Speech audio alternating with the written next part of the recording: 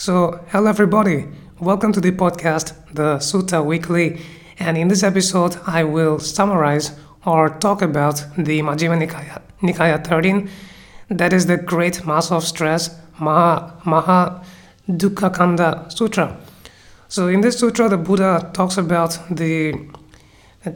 sensuality, forms, and feelings, why we fall for them, and why acting on them is not such a good idea, their drawbacks, and how we can get out of them. So the backstory for this sutra is that one day while the Buddha and his disciples they were staying at Anathapindika's monastery, so the monks they go out for their morning alms round, and they come across some students from other schools who approach them, and then they ask them, so we hear that your Buddha talks about sensuality, forms and feelings, defines them. We also do that. They say we also have our own understanding of sensuality, forms and feelings. So so they say, how is your understanding different from our understanding? So the monks they don't answer back right then and there. They go back to the Buddha, pose the same question to him, and to that the Buddha says, "You see these guys who asked you this question, they are not the ones who have the right understanding. Instead of being free from sensuality, forms and feelings, they're actually engrossed in them. And if there is any teaching which can actually find the way out of these three dangers of sensuality, forms, and feelings, it is my teaching," the Buddha says. So what is sensuality? Why do we fall for sensuality, the allure? So the Buddha says, there are these five strings of sensuality. Now there are these forms which we can see through our eyes, which are pleasant, agreeable, charming, endearing, enticing, linked with sensual desire. Say, for example, when we see someone beautiful or something, or it may not be a person, it could be an object, maybe some, I don't know, maybe just anything which we can observe with our eyes, and which we find pleasing and attractive, and we have a desire for having that. So that is sensuality, sensuality related to forms which we can see through our eyes. Then similarly similarly through our ears we can hear pleasant music, and through our nose perfumes, pleasant aromas, through our tongue very delicious food, and through our body delightful tactile sensations. So these are the five strings of sensuality. So why are they really bad? Why is it a bad idea to act on these sensualities, act on these desires for them? So the Buddha says, a lot of our suffering is actually due to our sensuality. So take for example, in the sutra he gives an example of his times, so to kind of reinterpret that for our age, let me give you the example of all of us. So I think that most of us we are struggling to earn a living. It's not that easy to earn money, as we know. So why do we want to say earn money in the first place? Is because we desire some things, right? We desire the good stuff. We desire the next iPhone, or the best clothes, and the best camera, the best house, and all that stuff. So it is because of that we have to work hard. And so working hard or doing our jobs is not easy, and I think it's also a kind of suffering. So yeah, that's one kind of suffering stemming from sensuality. And then say, we never have enough. So maybe we take say for me, whenever I buy a gadget, any good gadget, so after a few months I am automatically thinking about buying the next gadget. So this desire for, buying stuff, or having just anything, it doesn't end. So if I want to buy more stuff, then I will have to work harder for at my job, earn more money. So that is also suffering, and I will never be happy because I want more. And then say, suppose I really do earn like millions or billions of dollars, and now I can just buy anything. But then the Buddha says, this wealth or whatever possessions we have, these are not very stable. They are very fragile, and fate can take them away from us anytime. So the example the Buddha gives in the sutra is that of someone, is from his times. So back in those days, I think, or even now, when people gained wealth, they attracted a lot of, say, burglars or like looters, thieves, and so then the focus would be on, protecting your wealth from getting looted, from getting stolen. So there is another kind of anxiety, another kind of suffering. So, and I think that example also like holds true for our times. Like all these businessmen that we know of. I don't know, Elon Musk and all those big billionaires. Do we really think that they are happy all the time? I don't think so, because while they have so much of money, they have so much of, I don't know, so much of possessions, and they could do so much with their money. They're still, kind of working hard to get more, and they're still, I think, under constant sort of anxiety that their wealth might go away. So you see, that's how suffering, stems from sensuality. Because we crave for these wonderful things throughout that we can observe through our eyes, nose, tongue, flavors and bodily sensations. So yeah, and then the Buddha also says, a good deal of the crime that occurs in this world, all these very very heinous crimes of killing, wars, and all that, all this also stem from sensuality. So these are the drawbacks of sensuality. Why we, why we shouldn't engage in them, because they cause us more suffering. Yes, maybe in the short term, it's so good to say taste an ice cream, or eat a burger.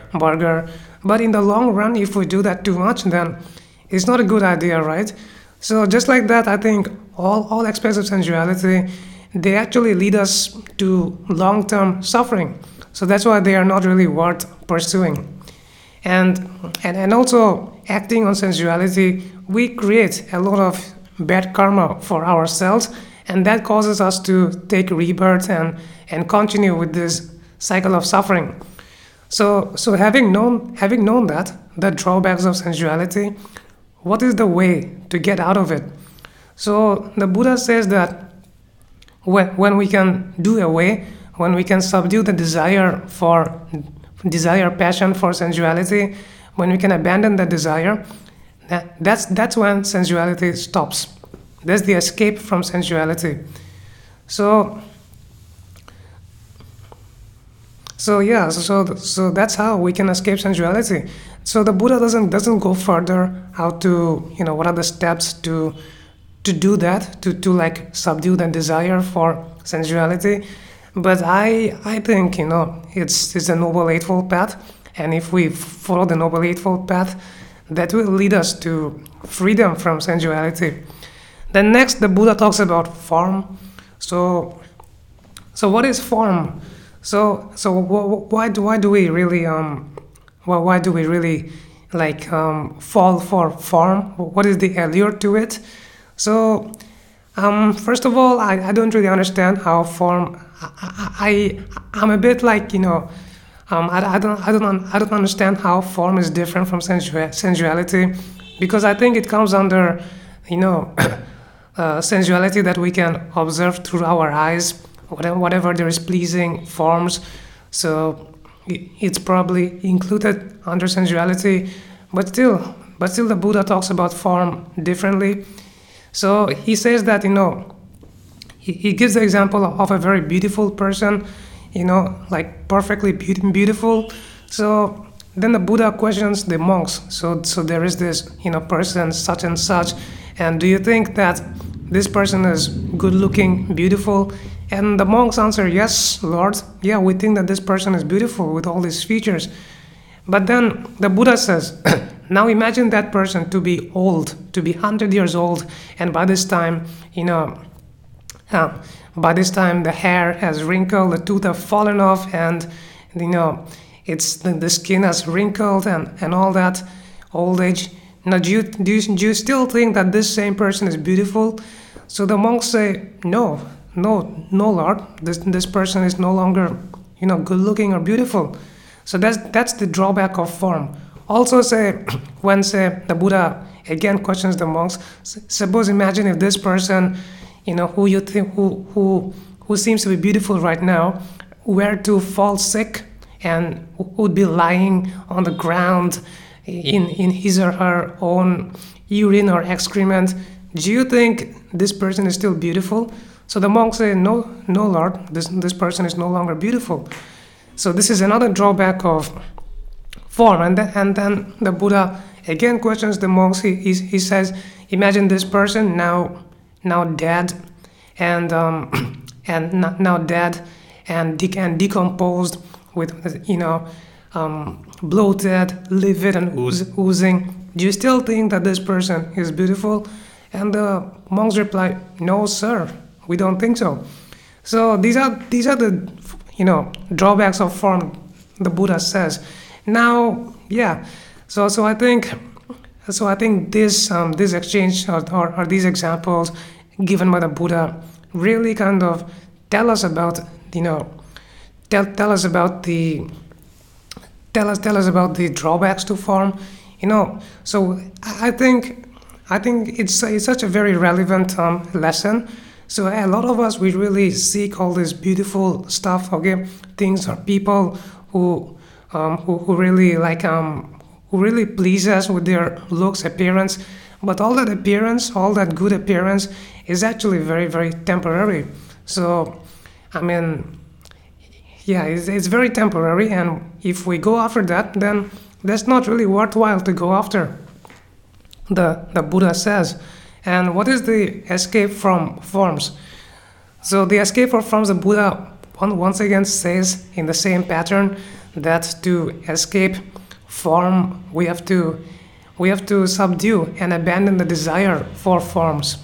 And once again, the Buddha doesn't really speak in detail about the path leading to that abandonment of that desire, but I think it's the Noble Eightfold Path. Then lastly, the Buddha talks about feelings. So here the Buddha, he gives the example of the most the supreme of good feelings, of pleasurable feelings, and that is when someone meditates. So they go through all these 4 jhanas, okay. So initially they feel very happy, ecstatic, and very peaceful, very, very blissful. So this kind of bliss is actually, I think, much more sort of pleasurable, the meditative bliss, than any other, say, pleasure we get from, say, eating good food or I don't know, taking drugs, alcohol. So it's pretty much the height of good feeling, the meditative bliss. But the Buddha says that even this meditative bliss is not actually worthwhile to go after. And why is that? Because the Buddha says that feelings, good feelings or bad feelings, whatsoever they are inconstant. That they come and go. So we cannot really hold on to any good feeling. It feels so good, so you can't really hold on to it. And so feelings are stressful. So suppose maybe you drink alcohol now, it feels good. But the next morning you'll be getting the hangover, and you can't be drinking all the time, right? So when you cannot drink, it's going to be quite sad. It's going to be quite stressful. And feelings are also subject to change. What might feel good right now may not feel good later. So due to these characteristics inherent characteristics of feelings, they're not really worthwhile going after. Now you might say, okay, it's okay, what's the harm in just drinking alcohol or just engaging in good feelings from time to time? But I suppose the Buddha would counter that by saying that. But still, even though we might kind of say get used to you know get used to say having good feelings intermittently, but overall, the craving for this for good feelings, it leads us to more suffering. So we have to get out of this craving for feelings. And how can we do that? Once again, in a very similar fashion, the Buddha says that if we want to get out of feelings, if we want to escape from feelings, we have to subdue and abandon the desire for feelings. So that's how we can get out of feelings. So with that, I think the Buddha ends the sutra, and the monks, they become very, they really like what the Buddha says. So it is not really written if the monks go back to those, to those guys from the other school, and they say these things back to them. But it ends here. The sutta ends here. So I think this sutta is rather short. It's not that long. But there are, once again, many good lessons to take from the sutra. So I think, a lot of us, the way we lead our lives, we're actually craving for all this, sensual stuff. And some of these things, may not be that directly linked with sensuality. Maybe there are some ideas that we cling on to. This is what I think is a good life. So the idea of that. So I think we really have to reconsider or contemplate, reflect on our lives. So if our goals, if our activities are actually revolving around sensuality, forms, or feelings, then I think it's not the right life. We have to veer our path towards the right path. And I think that is the Noble Eightfold Path. And throughout the Pali Canon, the Buddha gives a lot of, gives a lot of description of the right path. But I think, to put it simply, it is the Noble Eightfold Path that we can always follow without a second thought. So whenever we follow the Noble Eightfold Path, so automatically we come into place, we come into line. So that's what we have to do. And I think to talk about the Noble Eightfold Path would be pretty long. It would take another, 30 minutes or so. But yeah, just to sum it up, the Noble Eightfold Path constitutes of right view, then right speech, right action, right livelihood, right mindfulness, right concentration, and I suppose right livelihood. Oh, I think I missed something. Right effort.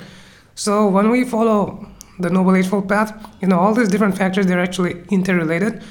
So then, yeah, good things happen, and we really become truly happy, and we inch closer to our goal of freedom from suffering, enlightenment. So yeah, that is it for this sutra, and I hope you liked it. I hope you took something from it. Now, once again, I'm also learning, I'm just a learner, just like you, and my understanding of Buddhism still may not be that clear, or still may not be that sort of complete or accurate at times. So that's why I will put the link to this sutra in the description of this episode. So feel free to check that out and read the sutra on your own if you have the time, and then and analyze it on your own, and yeah. So yeah, that's for this episode. I will catch you next time, and yeah, be healthy and act skillfully. Be kind to yourself and others, and yeah, may all of us be free from suffering. Bye bye.